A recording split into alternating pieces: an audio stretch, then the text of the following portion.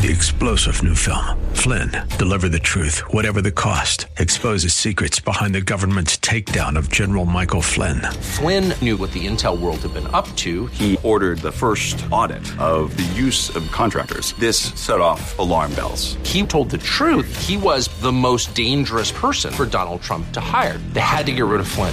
Flynn, deliver the truth, whatever the cost. Available now. Watch it today. Go to salemnow.com. salemnow.com. Hi, I'm Eric Galindo, Training Director for the FSI Training School. For individuals and businesses, we offer certification courses in CPR and First Aid through the American Heart Association, and also the Vehicle Safety Inspector course for the Texas Department of Public Safety. Courses are available every week for your convenience. Call me, Eric, at 210-314-2615. That's 210-314-2615.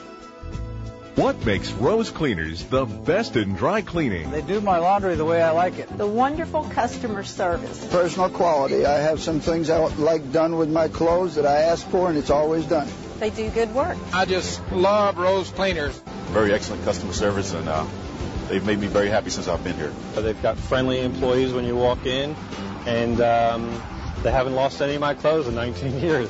Rose Cleaners, serving San Antonio for over 20 years. And now a word from one of our Bible Live sponsors. Our company is so proud and excited to sponsor the Bible Live. As a businessman, I have to make decisions every day about how to best invest time, personnel, and resources for the best return and results. The scriptures say there are two things on earth that will last forever: God's Word and the souls of people. It's my hope that you, your family, your church, and perhaps even your business will pray about giving a tax-deductible donation to the Bible Live at this time. Together, let's expand this historic broadcast of the scriptures to other cities across our nation. A sound investment for both time and eternity.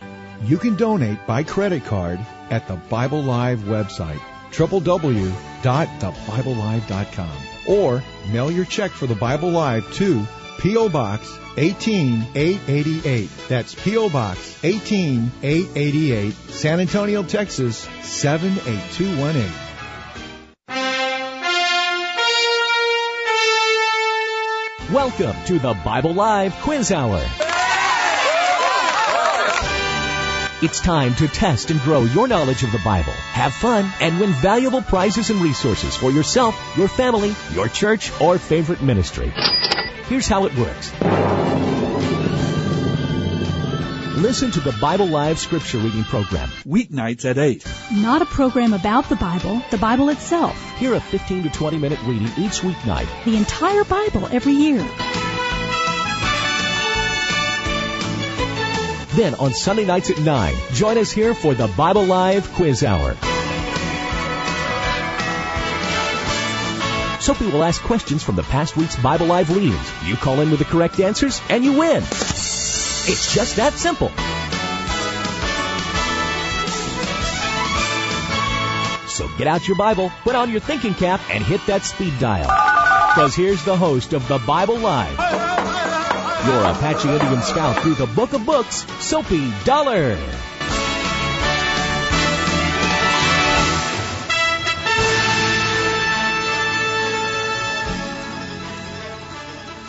Bible Live broadcast. I hope you are. I'm hearing myself. I hope we're coming through. Yeah, and Soapy, with whatever you did last, you cut me off. All right. Are you on now? No. Oh, well. We'll get it right in just a moment. Folks, thank you for joining us for the Bible Live broadcast. We're glad you're along with us, and we'll get Jacob all connected here, and we will join with you in just a moment with our Bible questions. Oh, before you do, there's something very important that I got to say. Yeah, say it. Yes. Happy Mother's Day, all the mothers. Exactly. That, without a doubt. Well, I was so glad this morning we finished up our time out at Lackland with almost 1,500 young airmen, and got through the 3 classes and incredibly just enjoyed it so much. You know, we had one of the trainees this past week died during the training exercises. Jacob, one of our female trainees at Lackland, and a young lady that was in our classes this last week, she joined us in the classes that we have each week there at Lackland Air Force Base, and it was such a great privilege to be with her and know that she had heard the message of the gospel, the good news, and we as best we can, we've been able to track a bit that she did indeed know the Lord, and she was a solid sister in Christ, and we're really thrilled. Her family's from Alabama, and just wanted to tell you that, to be in prayer for the Thomas family that is out there in Alabama, who have lost this child in training this past week with our Lackland Air Force Base trainees. Just brand new, getting introduced into the Air Force. I'm tinkering here with some of these levers as we talk, trying to make sure I don't show a very good level on our microphone. Can you hear me at all? Yes, I hear you just fine. Just fine. Let me get myself tuned up so that we're all... there we go. That helps out. We are reading this past week, folks, from 2 Kings, chapters 12 through 25, all the way to the end of the book of 2 Kings. We read 1st and 2 Kings together as a single work of history. And we will ask you questions from those final chapters, 12 through 25. And then we went over on Friday, we picked up, we moved forward and jumped over into the New Testament, where we picked up in the book of the Acts, A-C-T-S, the Acts of the Apostles. In some books it's called. We tend to think of it as the Acts of the Holy Spirit, God moving the people of God after the time of Messiah, moving them in that era, in that time, to take that message of forgiveness, of God's love, of everything that is contained in the gospel message, and taking it around, literally around the known world of that time, the civilized world of that time, and across the Roman Empire, basically. And that I like how you put that, across the civilized empire and the Roman Empire. You're not a big fan of the Romans. It's kind of a holdover, right? Wasn't it really? Hey, you said it. I didn't. That's true. Let me.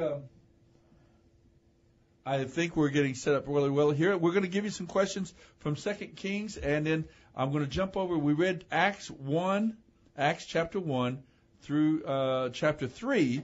And 4 verses into chapter 4 of the book of the Acts of the Holy Spirit. I am such a big fan of that book. I like the historicity. I love hearing about what happened in those early decades following the life of Jesus the Messiah. What happened with this as this message was proclaimed and taken? How it just honestly like a wildfire. We use that often as a picture of how quickly and powerfully it spread across the Roman Empire. But the people had to have been just incredibly hungry and thirsty for spiritual truth and hope. And this message was so complete and so fulfilling that I think that just millions responded ultimately as that message was taken from mouth to mouth, city to city, and spread across that era.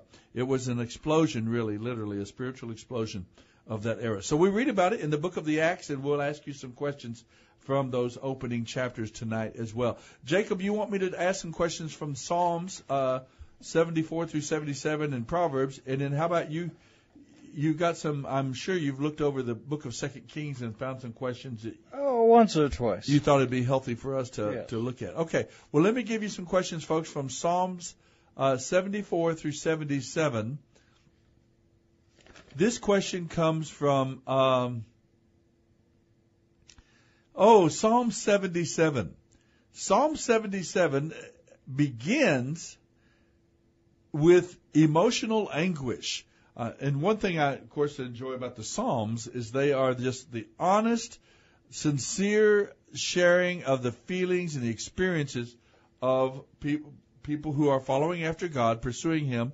Sometimes they're up, sometimes they're full of praise and thanksgiving and rejoicing, and sometimes they're down. Sometimes they're full of misgivings, of confusion. Sometimes they're doubting and asking, where are you, God? What's going on? Why aren't you acting? Well, Psalm 77 is one of those that begins with emotional anguish. And my question to you is, what caused the psalmist distress? What was causing his distress in Psalm 77? Now you find the answer in verses 7 through 10. Psalm 77, 7 through 10. So what was causing the anguish? What was causing the distress in the life of the psalmist in Psalm 77? And then what does the psalmist do to overcome his depression? What does the psalmist do to overcome his emotional anguish? From Psalm 77, and you'll find the answer to that in the rest of the psalm, verses 11 through 20. And then let me ask you one question from the Proverbs. We read Proverbs chapter 12, and this I like this question. I remember listening to it myself this week as we were making a note of it as we read through that proverb. Proverbs 12:10 states that the wicked are always cruel, but that a characteristic of the godly is that they take care of what or whom? The wicked are always cruel, but a characteristic of the godly is that they take care of what or whom? Look in Proverbs chapter 12, verse 10 for the answer. You may, some of you at least, may be surprised by the answer. I'm not sure. Not for sure of that, but you might be. Okay, Jacob, what about 2 Kings? You got some good questions for us? Yeah, let's do your number one. All right. Once some Israelis, under attack by Moabites, tossed a body into Elisha's tomb, and what happened? I have had people, young people, students, almost make fun of me for that story in the Bible. Did they think you wrote it? No, they think, well, it's just one of those evidences that the Bible is not true and it's just made up of, wild, fantastic stories and so on. They kind of make fun of the Bible for this story because it does sort of it sort of shocks you as you're reading through the text because everything's going along and making perfect sense and you're hearing this history of the people of Israel and what they do and how they behave and how they react and what God's dealing with them. And all of a sudden, you've got a story like this just sort of stuck in there, and you think, where in the world did that come from? And could that possibly be true? And I am so looking forward to hearing your comment on that story because, like I said, I've taken a little bit of heat, with some young people about that story. Well, I'm dying to get into it too, if you'll pardon the pun. 2 Kings chapter 13, verse 21 is where you find the answer to that question. Yes. And your number 4, which is, what was the final capital of Israel, of the northern 10 tribes? Answer, okay. 2 Kings 17:1. All right. They had several capital cities from the northern tribes, the 10 northern tribes, and this is the final one that was captured and destroyed in 722, right? 722 BC. Yes, that's about right. Yes. Okay, ready? Yes. Okay. Now this one I'm gonna weigh in on. Your number 10, and it says, your number 10 says, in the times of Jesus, devout Jews. Okay. That's a laugh of recognition. Yes, I know this topic. Yes, I know it well. In the times of Jesus, devout Jews hated the Samaritans. Why? And the claim is that the answer can be found in 2 Kings 17:29. But when we look at it later, we'll find out that's not right. Okay, actually, I think what is not right you don't like about the question. And it's not that I don't like. I stick to accuracy. Accuracy instead of what you like and dislike. Okay, is the idea that Jews harbored... I suppose every culture has some racist, perhaps... possibly have some racist tendency. Some individuals who might have some, but in a general way, they did not hate the Samaritans. Well, is that the idea? Yeah. When we get to it, we'll look at 1729, see if that does give the reason. All right. Well, then let's go on then. And that's 4 questions from the. 3 questions from the book of 2 Kings. Okay. Do you want one more? Let's go one more. Yeah. All right. Okay. 19, Hezekiah asked for a sign to confirm Isaiah's message of extended life. What sign did God give him? The answer is in 2 Kings 20:11. You like that one, huh? Yes. I'm interested in what you're going to say about it. I am too. When you find out, right? Yeah. Okay, here's from the book of Acts. From the New Testament now, we're going to jump forward. Let's give you a question or two from the book of Acts. To whom did Dr. Luke address both of his books? We're talking about the Gospel of Luke that we've already read earlier in this reading year, and the book of Acts that we're reading now.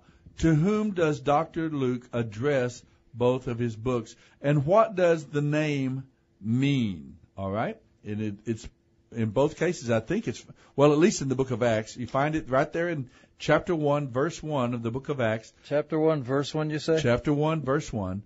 To whom did Dr. Luke address I would say here, at least the book of Acts, but we find out that he addressed both of his books, the Gospel of Luke and the book of Acts, to this individual, or this name.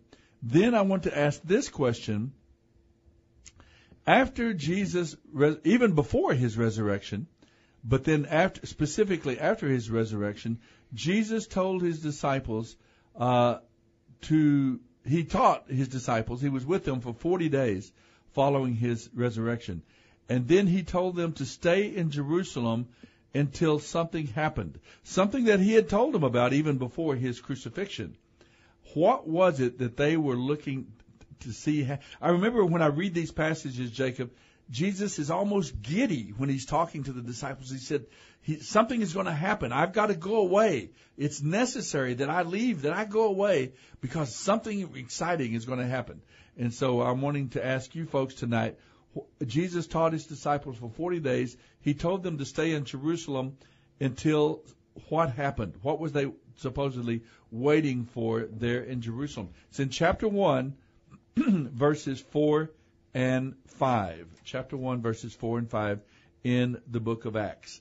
I think that's a lot of questions out there right now. That's 1, 2, 3, 4, 5, 6, 7, 8, 9 questions for you. That's a lot of questions. Yeah, it is. I hope if you remember at least one or two of them that you can answer, give us a call, 340-9585, 340-9585, and we'll be glad to take that call, let you answer a question, and win some great prizes, and we'll talk about the Bible, the Scriptures themselves, the message of the Bible. We were just talking earlier, Jacob and I. By the way, the phone number again, 340-9585. We were just talking, Jacob and I, before the program about how unique it is that we actually have a program where you hear the Bible itself, not just a couple of verses and then somebody waxing eloquent or teaching their favorite teaching or ideas, but letting you hear the entire Bible, every verse, every chapter, every book of the Bible, every year.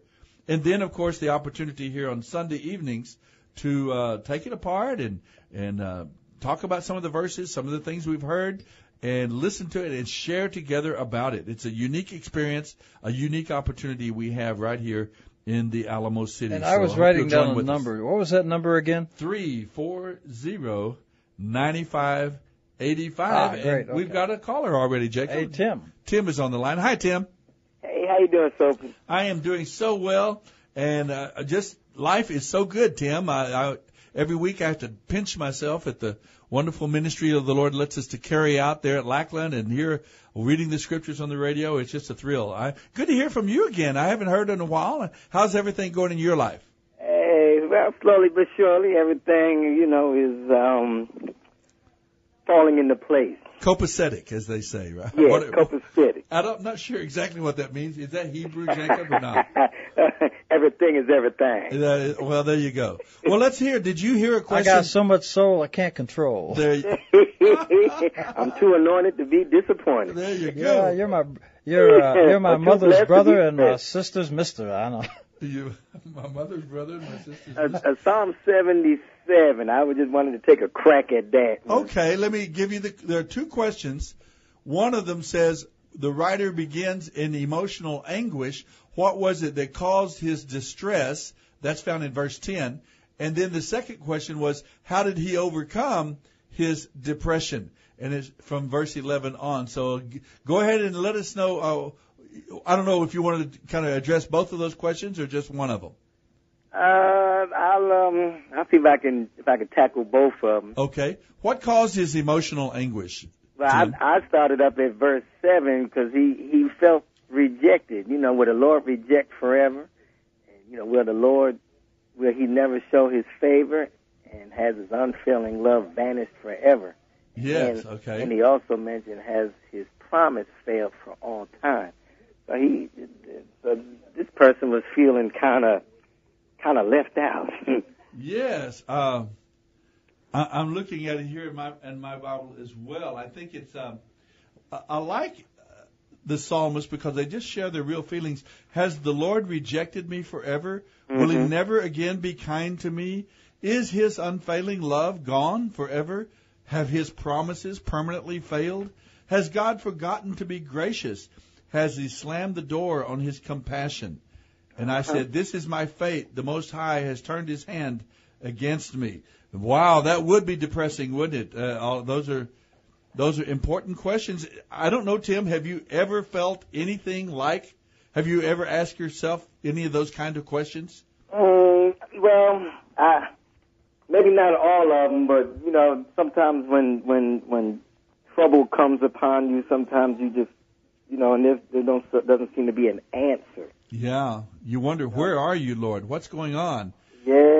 Well, you got it exactly right. That is the source of his depression, that he feels abandoned. He feels he doubts God's love and God's power or God's commitment to act on his behalf. And so and it happens, you know, that we live in a sinful, fallen world.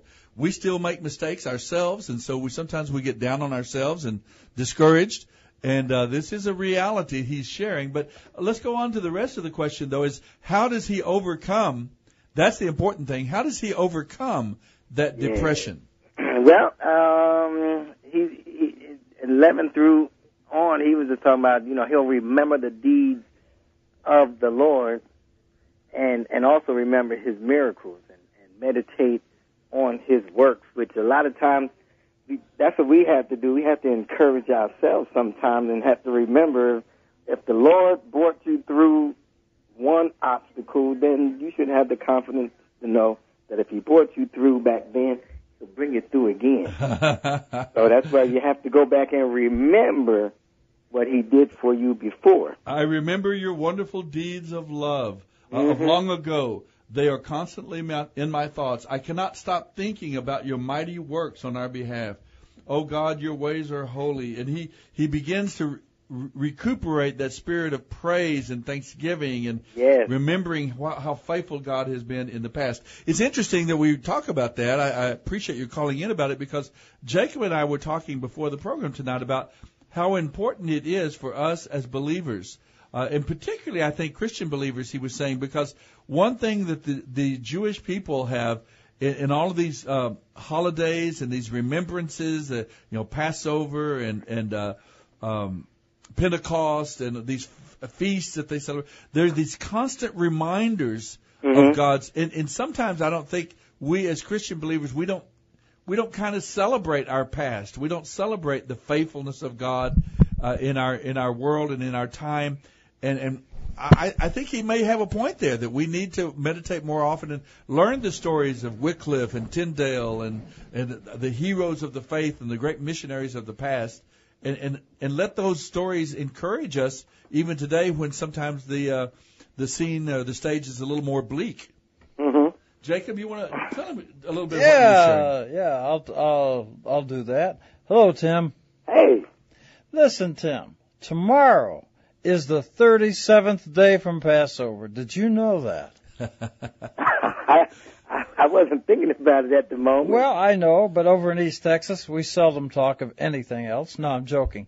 But the 37 days. Now, why is that important? Because you know Pentecost, right? We know Pentecost. Right. And that occurs, Pentecost is 50 days. 50 days after Passover. So the Jews, the same thing that happens in the New Testament, happened in what you call the Old Testament. And the Jews count the days. And so, tomorrow's the 37th day, which means we're going to keep counting till we get to what you would call Pentecost. Or in Hebrew, it's Shavuot. Well, what that means is, in the Old Testament, they got what happened? They got the Ten Commandments. What happened in the New Testament? Soapy, what'd they get? They received the Holy Spirit. Initiated this new era of his dealings with God's people, the coming of the Holy Spirit. Yeah. Now, when Soapy's talking about... We read about that in the first chapters of the book of Acts. We did. And so, you see, Tim, these days are important.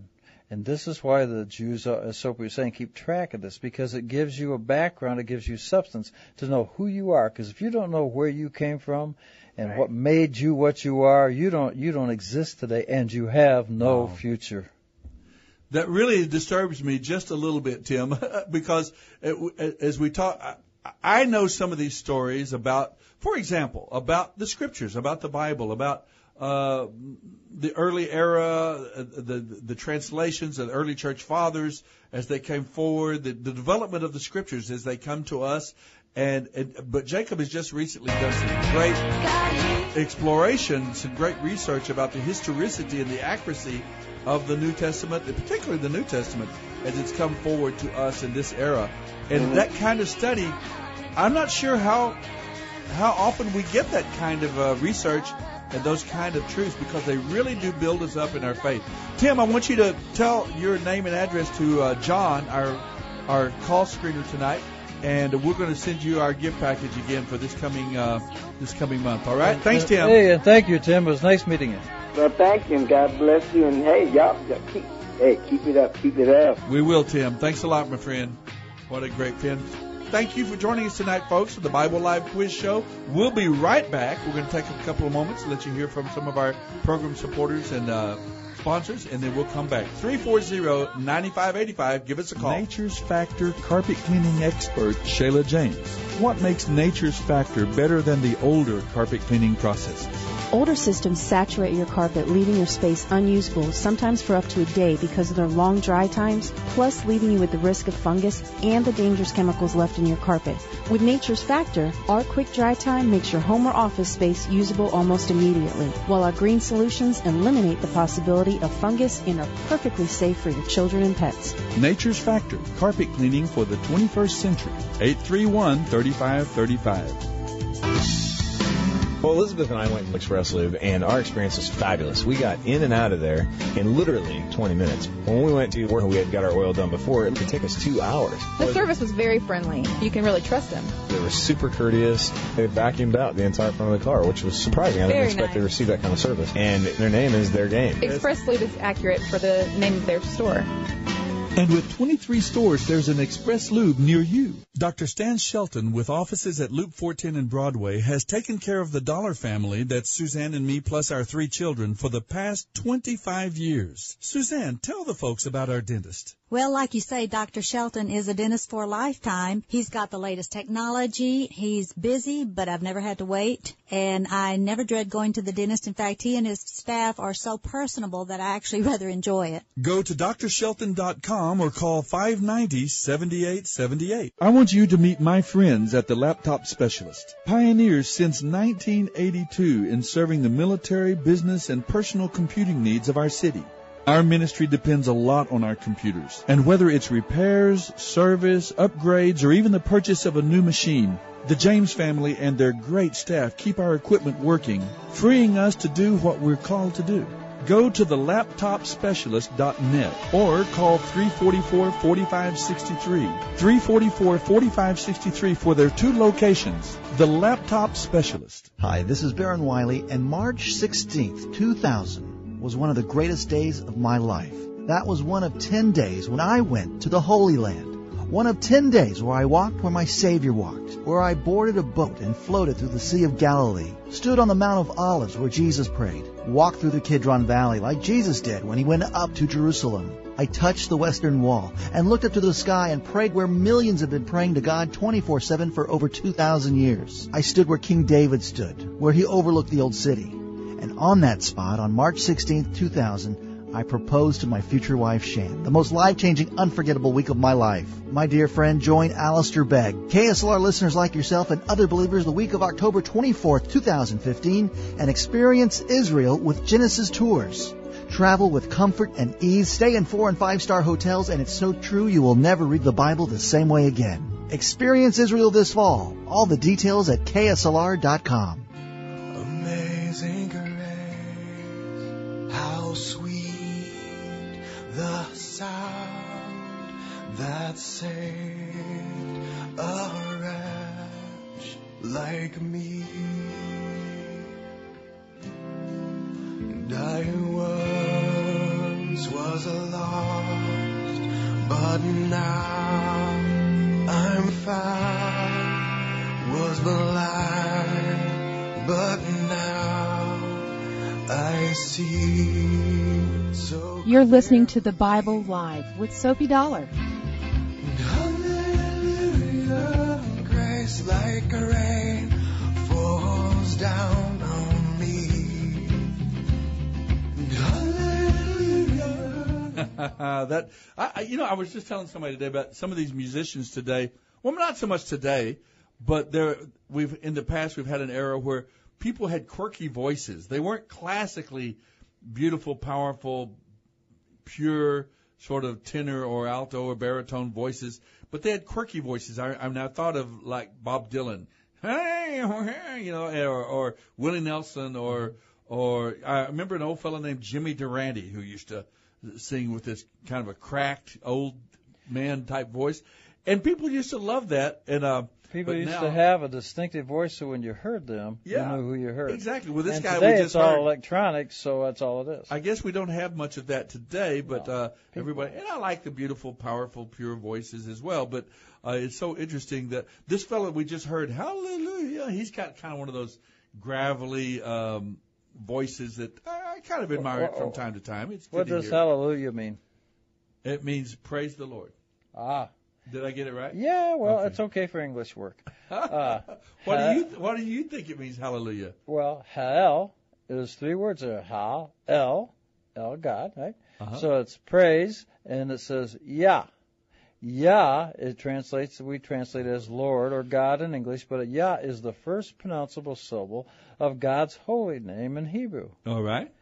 So what you're actually saying is that particular God. Praise Yah. The true living God. I guess the real God, the one who's there. That's what we're interested in, right?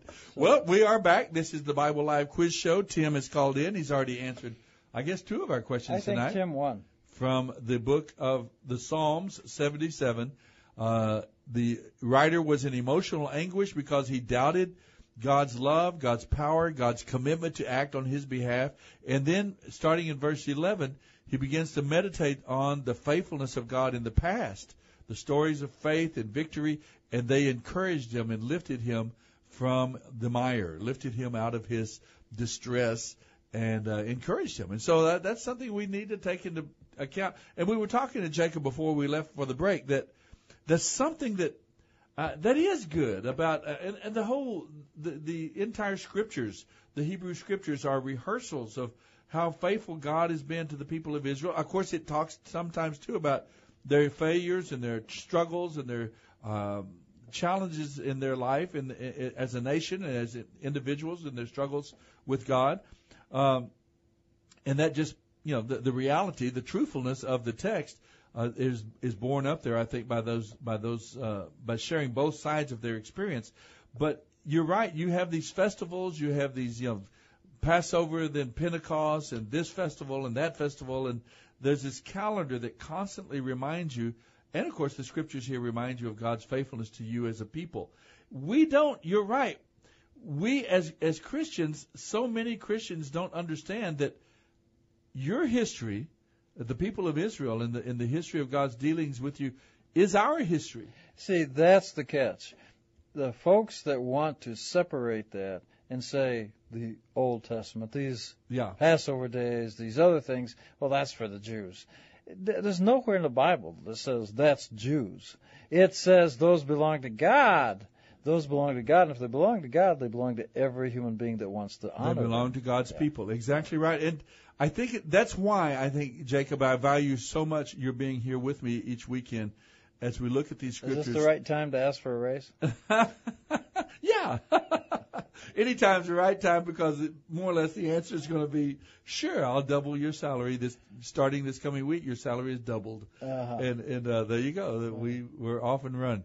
But anyway, this idea that we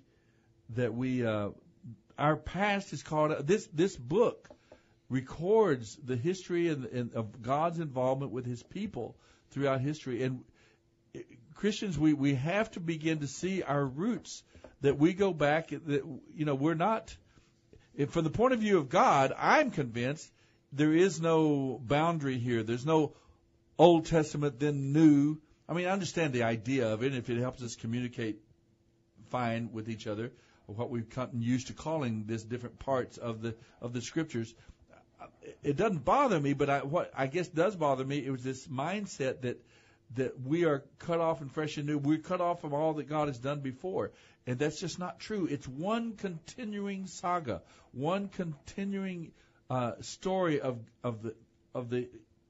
God's involvement in human history and His involvement with His people. I will be their God, they will be my people. That's what it's all about. One thing that Christians do, the Christians, more than anybody else in the world, they build the hospitals, they build the charity, they help people.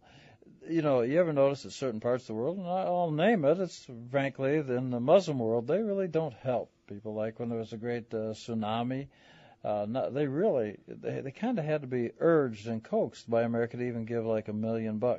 But America came to the rescue, and they didn't ask, are you a Christian? They came and they helped. That's one of the really, really admirable traits of Christians. They've got the heart of God. They know how to act, and they do have that more so than anybody else. Well, it's so crucial that we have that background, and we could easily lose that if we don't rediscover our roots, rediscover where we came from. Do you know why? That we're acting out of the character and the history is His story. It's the story of God's involvement with His people, and we need to know that. This week in Israel, on the Temple Mount, where the Muslim mosque is, of course, the Muslims have a law that nobody, no Christian, no Jew, can pray on the mountain, except the Muslims. Now that's rather odd, but they have prayer police, you might say. Well, this week a young Jewish man was praying, and he was arrested. There, at that place? Yes. You're not, by the Muslim law, you're not allowed to even say a prayer there. Now, that's very odd. And let me tell you something else. Why do you think it's so important? What happened to him? Do we know yet? Oh, no, I don't know. But he'll be released, But you're not allowed to pray. That's the important thing. Yeah. The other thing is, why do you think it's so important? See, the Muslims understand something that Christians really haven't got a hold of. The Jews got the idea because they're the victim of it. But they know. This is why they find all these artifacts, they hide them, they destroy them. They don't want any proof that there was ever really a Jewish temple up there, because they know, the Muslims understand, if you destroy somebody's past, they don't exist, and there is no future. So if I can destroy your past, you don't exist. And they've got that down. They understand that. That's why they always, when they find stuff, they don't preserve it and say, look what we found. They destroy it. That way they want to eliminate any trace that the Jews were ever there. That's the purpose. Well, maybe that's another reason why we definitely must pay attention to this book called the Bible. And it's so important that we're reading the Bible, actually literally verse by verse, chapter by chapter, the entire book on the airwaves, because if we lose sight of it, that's our history. That's where we came from. It is your history. But the problem is, if you read it without knowing the setting and the history and what was going on, then what happens is it becomes a new story every time you tell it. Now, that sounds attractive, but you are reinventing it every time. You don't have your connection directly to the past. Yeah, I agree with that. I think that's it's both things. It's fresh and new, but it's fresh and new because we're building on the foundation. It has credibility. It has strength, because we know we're not inventing something brand new, that we are building on a foundation of God's faithfulness and the experiences of others who have gone before us. And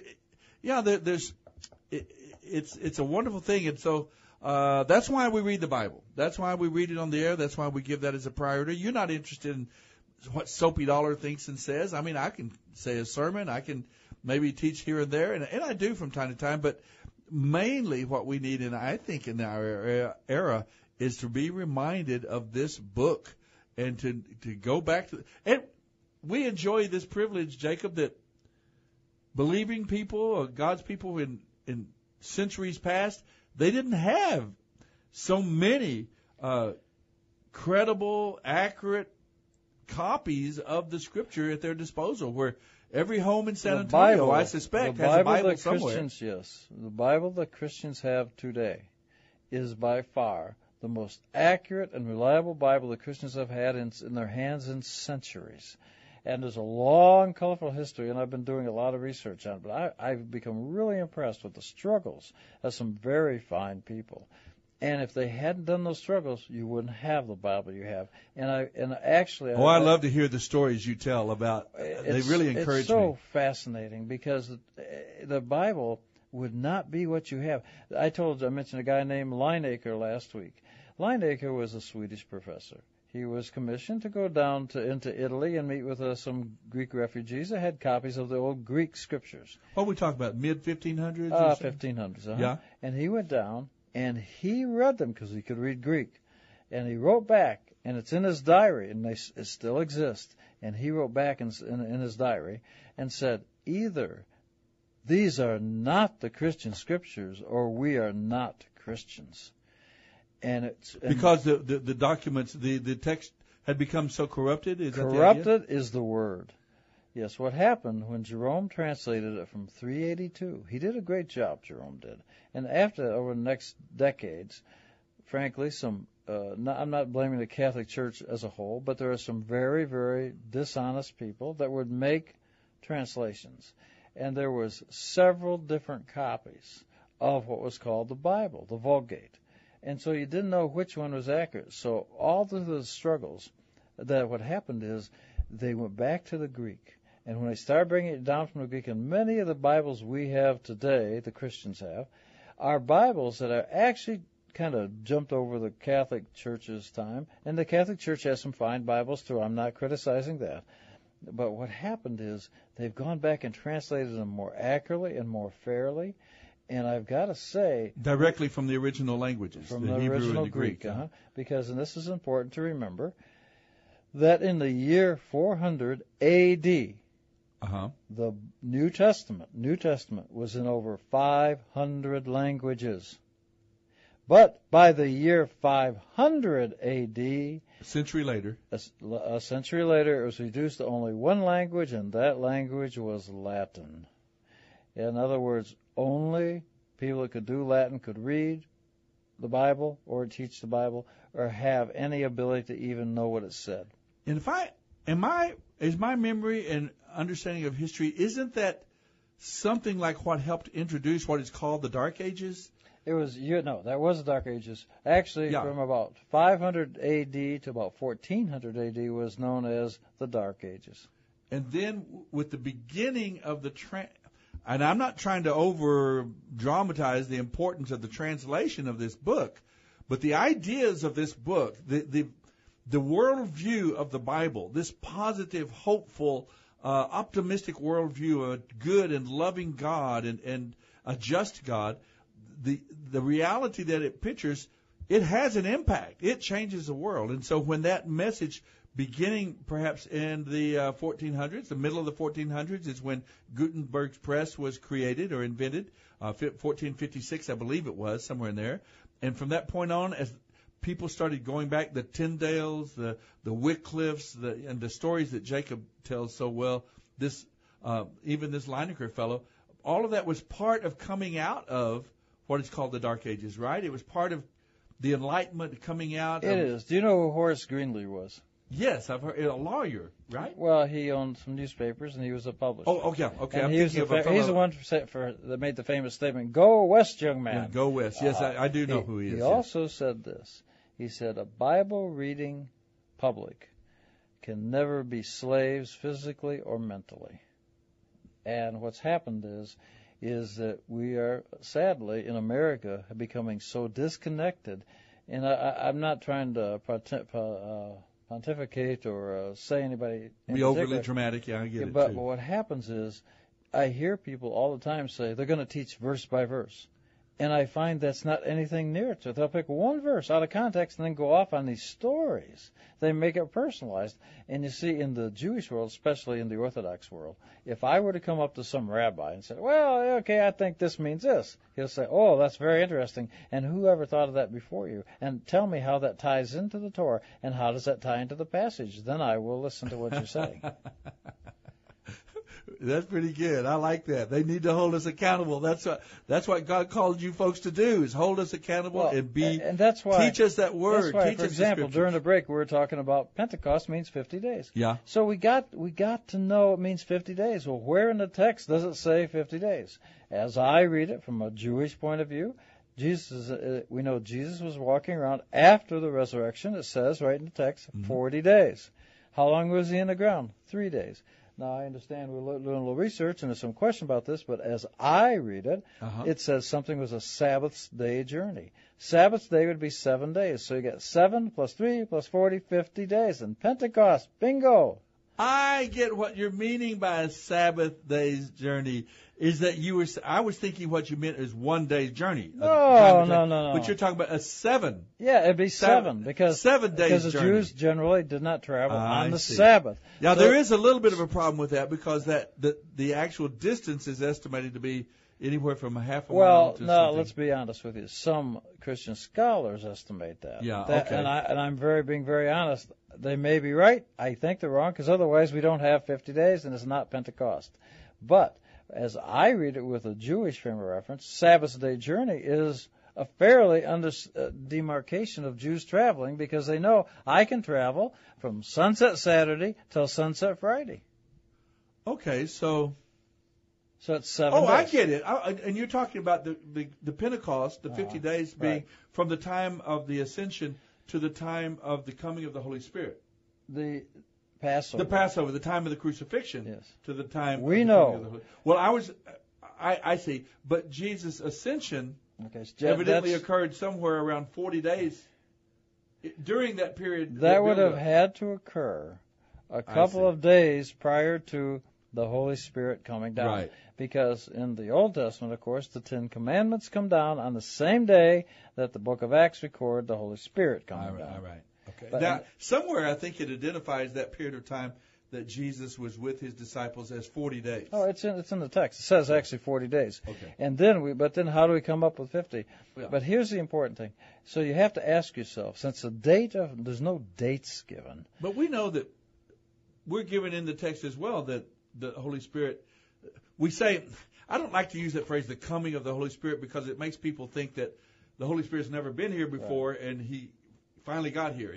Well, the Holy Spirit's always been here. He's God. He's everywhere, present at all times. But we're talking about this fresh, new beginning of a new era of the time of the Holy Spirit. Yeah, well, that's fine. That happened in Acts chapter 2. How do we know when the 50 days are? See, that happened at Pentecost, yeah. Okay, but so how do you know? If you don't know what the Christians refer to as the Old Testament, Jews call the Tanakh, if you don't know the date, then you have no idea when this occurred. Right. But I will tell you, Passover is in the book of the book of Exodus, chapter 12.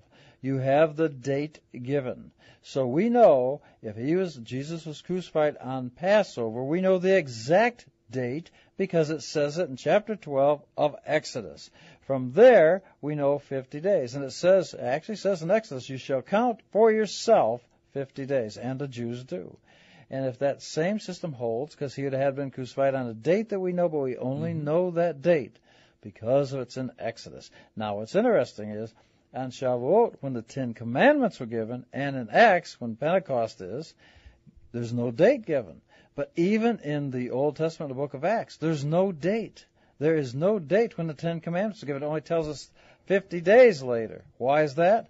Because that way we must always get the Ten Commandments associated with Passover so they can never be separated. You must always know Passover so that you know when your 50 days are.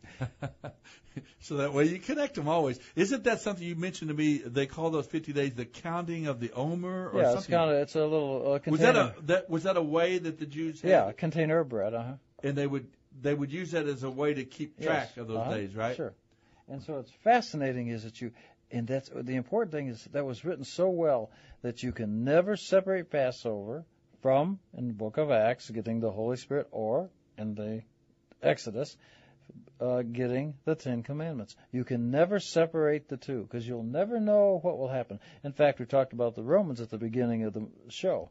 The Romans had some laws that they did implement. The Babylonians had these rules for the Jews too. One is they could not circumcise their children. They could not have the Torah, and they could not have a Jewish calendar. And those were death penalties. Why? Wow. Because they knew if they had their own calendar, they'd know when to remember these things happened. And they would remember their past, and they would, and everything that comes with that, you begin to identify. So I am on a mission. I want the Christians to know their own dates. Yeah, it's so very, very important to us, and it's right there in the book, folks. We need to rediscover who we are as God's people, and find our roots, and see that we come out of this great book, the Bible, what we call the Old Testament and the New. They're one continued work of God's dealings with His people, and we are part of that. We are grafted in to the people of God, the people of Israel. It's so important. It is not one of your questions tonight. Well, it was one of your questions. You didn't pick that one. So, but what's interesting, it talks about casting lots. Remember? Where is that? Well, that's in. I see that. It's in. It was in there were a couple of places. Well, it's I think it's in 126 of Acts. Yes, exactly. When they were replacing Judas Iscariot as a part of the discipleship, the 12, right? They cast lots to find who was the replacement. And why is that important? Well, what's interesting, if you say to anybody today, why were they casting lots? And say, oh, well, that's the way, it was just a luck, chance drawing, that kind of stuff. If that's what's going on, then we have a real problem because they're relying on luck and gambling. That's not what it is. Probabilities, huh? Yeah. Yeah, but that's not what it is. Okay, well, tell me what it is. Let's ask that question, by the way. Okay. Judas Iscariot had committed suicide, so the disciples prayed and cast lots for his replacement. Who did they choose as an apostle with the other 11? And that's in our English Acts version 1:26. Matthias, but in Hebrew it'd be Matthiyahu. Right. And so, why the lots? Because you'll find a reference to it, a great reference in the Proverbs 16:33. Okay. And I know you got a call, so let's take the call, then we'll go back. Okay, well, let's bring Harold. Doesn't mind. He'll be a part of our discussion. Harold, how are you tonight? I'm doing okay. I thought I'd take a leap of faith and jump in the middle of that conversation with all the spirits and Holy Ghost and faith and everything like that. All right. Well, let's go run over to Proverbs 16:33. Really? Jacob just mentioned it. What is it you're going to say, Jacob? Well, if you'll read Proverbs 16:33, you'll see why that gives us a real keen understanding of what drawing lots is about. Okay. It's not gambling. It's not rolling it till I get what I want. The lots had to be designed a certain way. They had to have something from Hebrew, which I'm not going to say, on the lots. And you would roll them, and then. But why don't you read 16:30? See it. We may throw the dice, or we may cast lots. Yes. But the Lord determines how they fall. Okay. Now in the Now tell the people in Las Vegas about that. Well, they don't have the stuff from the Hebrew on there, so it doesn't count. That's not their faith. No. Maybe. I don't know. Maybe a lot of them are thinking, "Come on, Lord, please." Well, there may be some praying going on. Yeah, I suppose so. But the point is that it has a certain thing on the lots, and it wasn't the casting of the lots that's important. It was the message that was important. So you would do the physical act, but is this just some antiquated idea by old people that just didn't know how to make decisions? Or was there something that they understood? And what they were understanding is God would select it. If you want to see the same type of thing that goes on, it goes on in the book of Esther. Haman, he cast lots to decide what day was auspicious to kill the Jews. Mm-hmm. But what he kept doing was he kept rolling until he got the date he wanted. But what he failed to know, that date was also, it was the day Moses died, and he knew that, but he didn't know that was also the day Moses was born. And so it was life. And so what you're looking at, this idea of casting lots, is not just something you say, how are we going to decide? Well, let's cast lots. It's something very, very holy, and it was understood to mean that the message was from God, but you had to do some role in this. And I'm making a pun about role. Role, yeah, I get it. Well, another thing about that, Harold, you can jump in as well, but I wanted to mention that in most cases that I can think of, when the casting of the lots was used by God's people, it wasn't some sort of a wild casting of the lots in a total blank that, usually it had already been narrowed down to certain alternatives that were maybe both acceptable in light of God's will and in light of what God was telling them. And they didn't know between, it wasn't like carte blanche, here, tell us what to do, and we don't have any idea. It was usually coming down to, well, is it going to be Matthias, or is it going to be this other fellow? I've forgotten the other fellow's name there in the book of Acts. But it was between two guys. It wasn't just sort of... How easy you forget. I know. What was his name? You know his name. Well, I'm going to tell you. You want to see another one? Just to digress. Does that help, though? Is that yes, a good idea? That it wasn't just sort of out of the blue, but it was always usually narrowed down already before. Oh, sure. We're getting music. We are. Harold, hang on. Harold won't go away, will you, Harold? Oh, no. I'll be right here. All right, buddy. We're glad to have you on the Bible Live quiz show with us, and we hope you'll stay with us, folks, through this brief break, and we've got a half hour left to be with you. We've got some questions out on the airwaves that you can call in and answer, like Tim did earlier, like Harold is now. We'll discuss those with you, give you a chance to win some great prizes. 340-9585. Maybe you'd like to weigh in and maybe give a thought or two about the importance of the Scriptures to our lives as believers, that foundation that we lay. 340-9585. We'll be right back. You've been faithful before, you'll be faithful again. That's what we've been talking about here on the Bible Live Quiz Show, as we've looked at two great works of history. One are the books of 1st and 2nd Kings in the Tanakh, the Hebrew Scriptures, what we call the Old Testament. When we say the Old Testament, we're not saying it in any way deriding or berating or belittling those 39 books that we call the Old Testament. They are God's Word, the Scriptures. They are as relevant and important and viable to us as the rest of the Scriptures as well. All of the Scripture, the entire Bible, from start to finish, Old and New Testaments. I guess the whole idea of Old Testament, New came from the idea of one is newer in terms of historic revelation than the other, but there's no sense of one is better than the other. That is not, they flow out of each other and back toward each other, in and out. This is one great work of God. And we've read the book of 1st and 2nd Kings, and now we're coming to the book of Acts. Both of those portions of Scripture are works of history. They're telling us something about our foundations as God's people, telling us something about where we come from, the experiences that people who went before us had, and that we stand on their shoulders.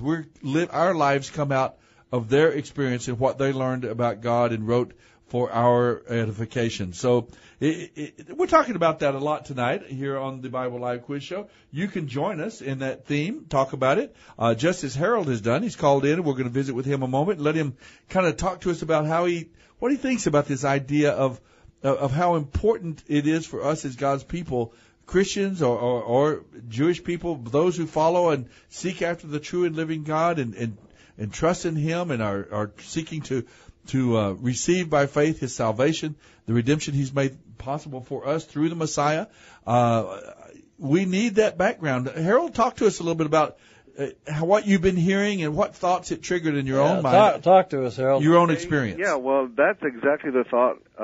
That's the reason I called. And The reason, the thing that you said, that we look at the Bible from start to finish as one continuous word, the Hebrew Scriptures, the Gospels, and I'm glad I had that time with the commercial because it kind of calmed me down a little bit. But Uh-oh, Harold's going to lay it down the law. Give it to us, brother.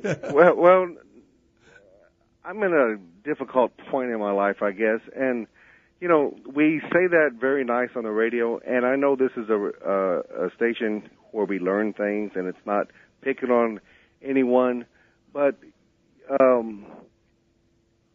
sometimes when I talk to people, if I'm in a Bible study or I'm on another radio show, and the person will tell me, well, that sounds a little bit too like Hebrew. That sounds a little bit Jewish. And then, or I'm in another group, and they say, you sound like a Christian. Well, you see, this is the problem we have. Yeah, we do. Because why, and these are opposites telling me this, and I'm not even worried about people telling me things because I'm not really the problem. But why is it that we can't have the holy, maybe not the Holy Ghost, but the Holy Spirit of God in the Hebrew Scriptures? And why can we not act a certain way? Because it might look like or feel like we belong to the gospel type people. And I think both ends are suffering. And I feel like I'm kind of lacking a little bit. And prayer, I believe that I believe in prayer. Amen. And 1 Timothy 2 verse 1 says, prayer is the first thing that we're supposed to do. First and foremost, I desire that prayer be made for people in leadership and kings and, those who have authority over us, and then for all men, it says, Well, it's hard for me to hear sometimes when someone says, well, these names on a prayer list, we really don't believe those are going to be answered.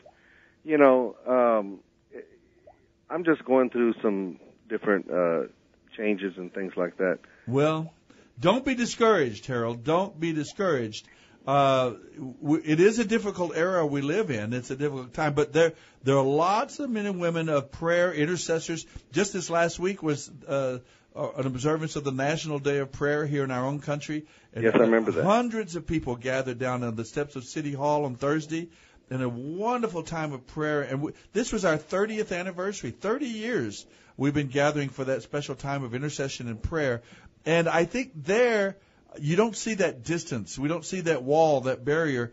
People of God gathering from all the different backgrounds and denominations and titles and names that we might have on the labels on our bottle. But on the inside, there is that consistency. There's that oneness of we are the people of God. We're seeking the true and living God, the God of the Scriptures.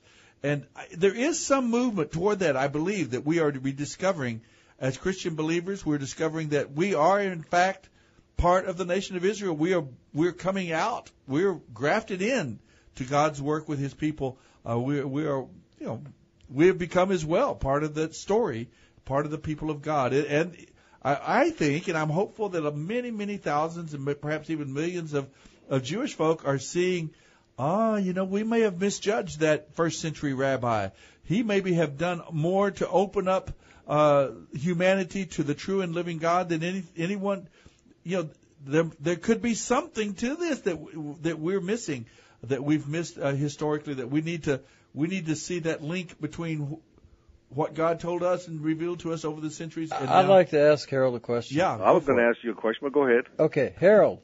Before you had the break and you calmed down, if you hadn't had the break and chance to calm down, what were you going to say? He wants to hear what you were going to say. Oh, I was going to say, I'm saying what's on my heart now. That's my mind has calmed down a little bit. But so what would you think? What would your feelings be? Jesus is the Son of God, Rabbi. He's the Jesus that we all know in the New Testament. Yes. And He's the Messiah. That's what I'm looking for. So what would you think of if there is a Messiah in every generation, and this is the Messiah for this generation? And I don't mean a generation of 100 years. I don't know what the time limit would be on a generation. people. And you have to think about it. You know, Jesus did open some eyes. No doubt about it. Yeah. You know, he did open some eyes, and he did make an awareness that everyone is supposed to, you know, God is for everyone. Right. Not just for the Jewish people. And I believe he was trying to get everyone to see that. I think you're right, Harold, and Jacob has helped me to see this, and I think there's a truth to it. I'll answer your question I think there have been other messiahs. Now, maybe with a small m, maybe Jesus would be that ultimate final picture, the big M. You know, well, let's say he is. That's fine. I'm fine with it. But yes, there was. Let me see who. I don't know. Was Seth in some way a messiah after the two children of Cain and Abel? After Cain killed Abel, was Seth seen in some way as a kind of a redeemer, a messiah, the back to the people of God? Maybe Noah, one of the Joseph, common phrases. Moses, Daniel, all of these men and women in some way served as a messiah, as a redeemer. Isn't that true, Jacob? Oh, yeah. We learn, from a Jewish point of view, we learn from each one of these messiahs, shall we say, some characteristic or some trait of what we are expected to see in the Messiah. For example, believe it or not, that throughout history, not now, but back in Jesus' time, they had even refer to people as being a son of Seth. Oh, really? Yes. So that was a kind of a common phrase because Seth was a righteous guy, so you're a son of Seth. He was the recuperating of the godly lineage from Adam and Eve, yes. So, that all was there, sure. So I think I have come to believe that is true, that the idea of a Messiah was not uncommon, that there were redeemers and saviors, and that there were cycles of these that God used these men and women particularly. Now, in terms of Jesus being the ultimate, the redeeming, the Savior, the one who came and fulfilled, he took upon him, he who knew no sin became sin for us. And as you mentioned before, Son of God, God incarnate, God who became a man to walk out in this ultimate experience of Messiah. I don't know that I would look for another Messiah after Jesus in that sense. There may be other saviors, other people who come along. Who knows? Maybe God used Billy Graham or Dr. Bill Bright or other great Christians of our era. Maybe they have served a humongous purpose as well in the overall plan of God. And in some sense, we could think of them as messiahs or saviors of their era, faithful men and women.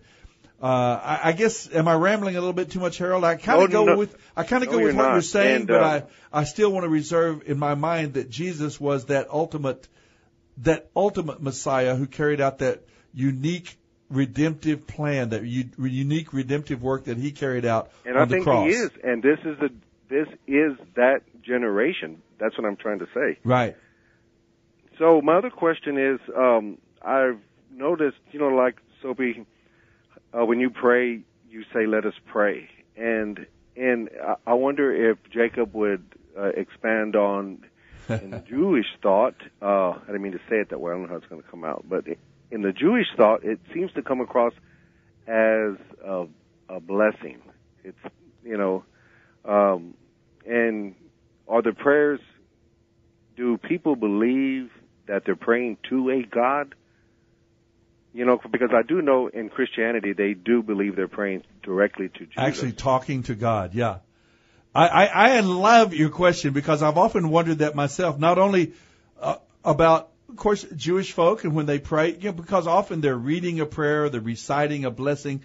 And I've often wondered about when I see all those men and women bowing down, Muslims bowing down on their prayer, prayer rugs and so on. I'm wondering in my mind, I wonder what they're saying. Are they actually praying in the sense that we think of prayer as actually talking with God and communing with God, or is it memorizing and just kind of reciting learned passages? Now, I'm not against that because there are passages of Scripture that sometimes I can pray, and they're very inspiring and inspirational. But tell to that, Jacob, a little bit about the Jewish. I would not be able to answer. Can I pass Harold on to John? I don't know, Harold. Are you all set, or do you want to say something else? Oh, no, I'm fine. All right. I'm going to pass you on to John, and we want to take that information again for you, Harold. All right. And thank you. But keep listening, because I'm going to get Jacob to address the question that you just asked. What about prayer? Well, the Jews, of course, pray. And Harold is in the right. sense that we're talking about actually talking with God? Yes. Like Tevi and Fiddler on the Roof? Yeah. God, I know we're your chosen people, but why do you always choose us? That sort of thing. May I point out one thing about Tevi and Fiddler on the Roof? If I were a rich man, you would. Now, but you know what people don't catch in that? What? Listen closely to the song. If you ever hear the song, he says, "Oh, I'd like to be a rich man, have one staircase going up and one coming down." But then, why? He tells you why. So he can go sit with the scholars and learn the Torah. That's what the rest of the song That's right. is. I do remember that, yeah. So he doesn't want to be rich just to be rich. He wants so he can support his family and go learn more about God and the Bible. That's wonderful. And he like wants that. to pray. Good. And the Jews do say, bless God, Baruch. And so what's fascinating is you think, how could you bless God? How do you bless God? Bless means to make happy, right? I would say you bless God by following what He asks you to do. You bless your mother and father by doing what they ask you. Uh-huh. So, in the Jewish thought, I'm blessing you, God, because by my actions. I like that. Don't have any problem with it whatsoever. I like that a lot. Let's go now. Who we got on the line, John? Austin, I think. Oh yes, Austin is joining us. Hi, Austin. Hi. Are you with us? Glad to hear your voice. Hi. I'm not sure where to start. There were a couple of questions I thought I might know the answers to, and an idea I had for your show, and Excellent. some comments I had. Good. Let's take. Generally speaking, do you remember I've got the list of questions in front of me. Do you remember, generally speaking, what the questions were about? Yeah, I remember one was about who Luke was addressing, and something about a guy being thrown into a cave. Oh, great questions. Oh, good one. Both of those are good questions. Who did Dr. Luke address both of his books to a certain name? And we ask also not only the name, but do you happen to know what the name means? So who did Dr. Luke write his books to? I believe he was addressing Theophilus. Yes, indeedy. You got it exactly right. And I'm going to have to guess at the meaning of the name as being a lover of God. Yes, indeed. You got it exactly right. Philadelphia is the city of brotherly love, and Theophilus, phileo is the idea of brotherly or kindred love, friendship love, and a friend or lover of God. Theophilus is the exact right answer for both the Gospel of Luke and the book of Acts. The other question was, what was it, Jacob? The one about throwing a body in there with somebody. Oh, once some Israelites. It's found in 2 Kings chapter 13, Austin. 13:21. Some Israelites, they're out observing a funeral, and all of a sudden they're set upon by these Moabites who came and attacked them, and in their haste to get away, they throw the body that they're having this funeral for. They throw it, and they happen to throw it in historically, or into this historic tomb or of the burial place of Elisha. They throw the body in there, and an amazing or surprising thing happened. What was it? I think it was like the guy returned to life, and it might have been like maybe the 30-second miracle of Elisha, and that might have been like the double the amount of miracles that Elijah did. Oh, interesting detail there. Very good. Okay, Austin, let's explore. But you got it right in terms of what it was, what happened. Yeah. He gets prizes. Okay, go Jacob. Okay. All right, thank you. I heard him sneeze. Snort. That was a snort, Austin. Very good. Okay. Hey, by the way, if you ever go out with a girl and your nose start to run, you might think it's cute, but it's not. Oh no. Okay. I'm sorry. And yeah, I feel bad now. All right, Jacob. And if your nose ever goes on strike, you know what you do? You pick it. Oh my lads. Okay, thank you. Okay, enough of that. All right, listen. Going back to throwing this body in here. Let me ask you a question. Who, all right, what kind of, let's say, nationality or religious thought or beliefs was this guy who his body got thrown in there with? You think we know who the funeral was for? Well, we know what country he's from. Who had died? Yes, we know what country he's from. Okay. Yeah. I don't know. Do you, Austin? Wow. How about if I read it to you? Okay. What does it say? Sure. Austin, would you like to hear it, Austin? Sure. Yes, I would. Okay.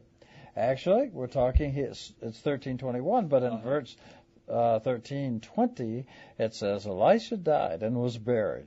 Now, listen closely. Bands of Moabites used to invade the land when each year arrived. 21. Once a man was being buried, and the people saw a band of the Moabites, and they threw the body into Elisha's tomb.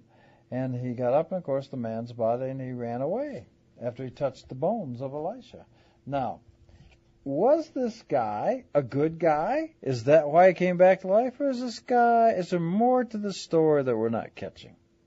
What's your thoughts? Well, I'm guessing it was more to the story. I'm thinking that you think there's more to the story. You know what? You get the prize again.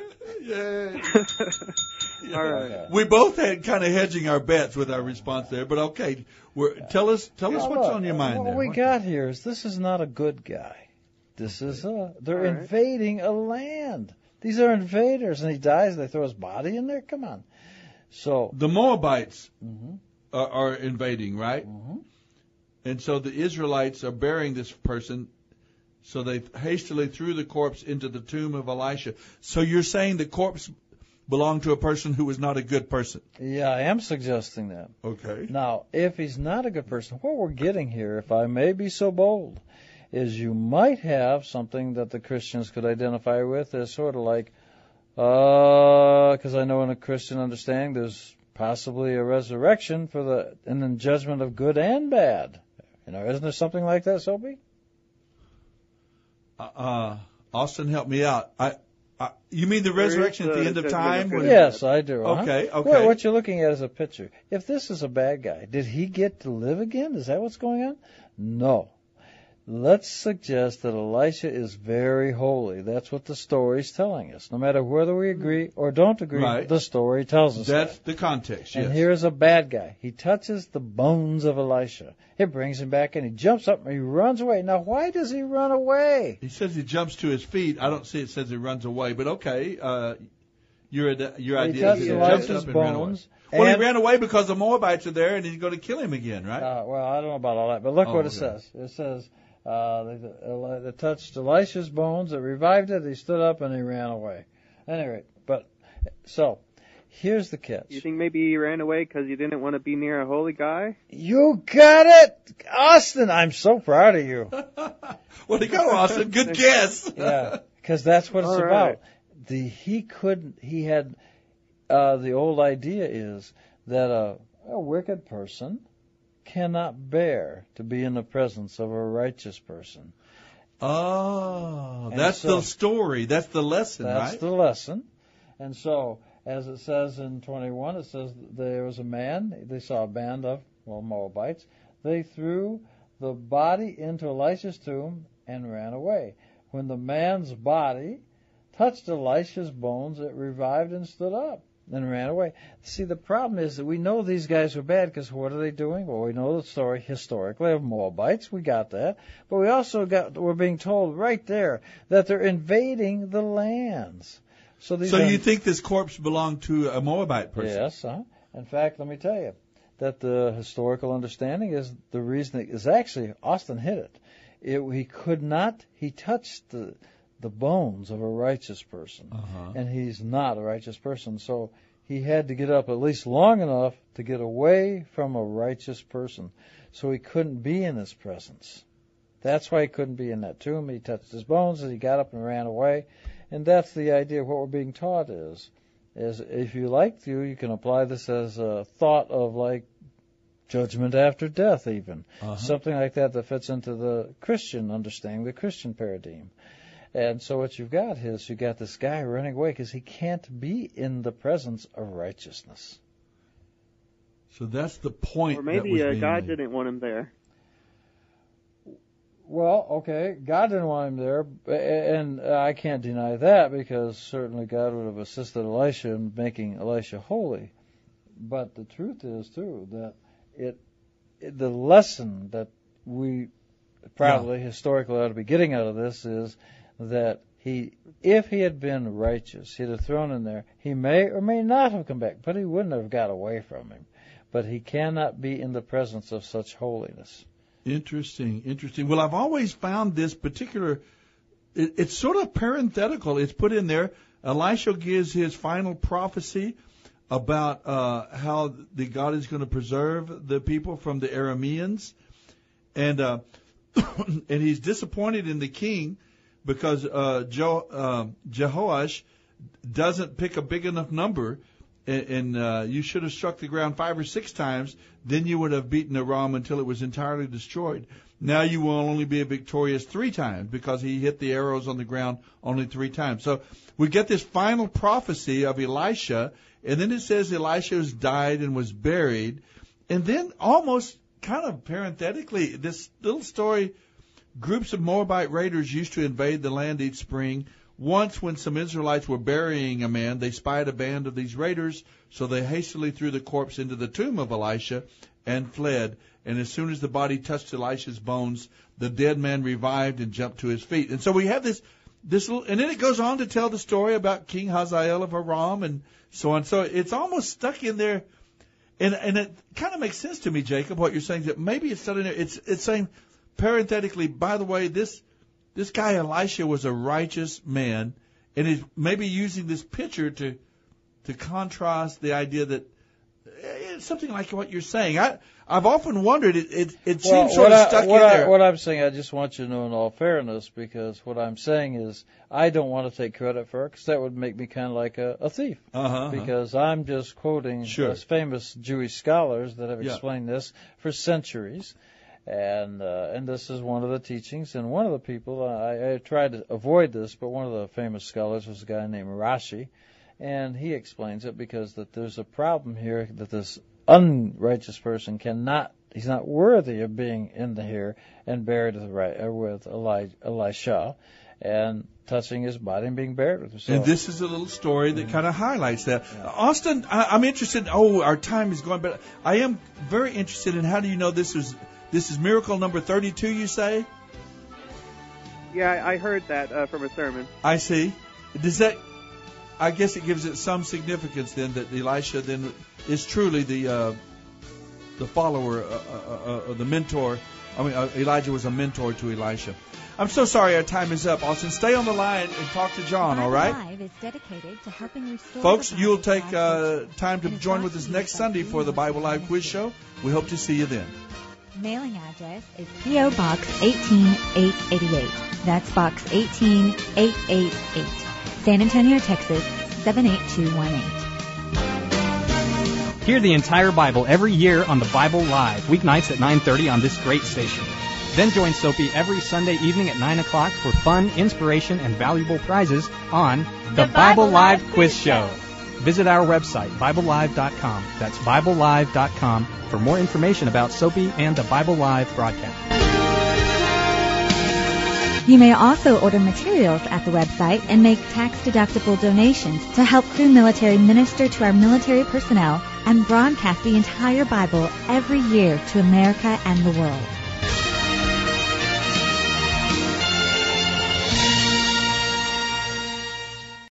Three-star General Michael J. Flynn, head of the Pentagon Intelligence Agency, knew all the government's dirty secrets. He was one of the most respected generals in the military. Flynn knew what the intel world had been up to. He understood its funding. He ordered the first audit of the use of contractors. This set off alarm bells.